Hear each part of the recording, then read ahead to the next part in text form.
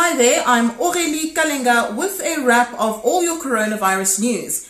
It's day 20 of the national lockdown. Health Minister Zweli Mkhize says 34 people have now died from COVID-19 in the country, while 2,506 people are infected with the virus.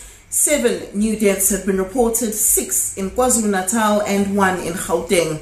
The minister says most of these patients had underlying conditions. Now, globally, the number of confirmed coronavirus cases has reached the 2 million mark.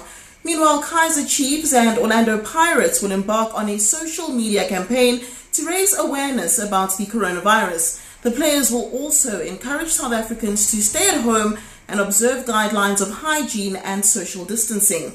Meanwhile, a KZN daughter is demanding answers after her mother was discharged from Netcare's shutdown St. Augustine's Hospital without being tested for the virus. For more on the pandemic, go to ewn.co.za/coronavirus.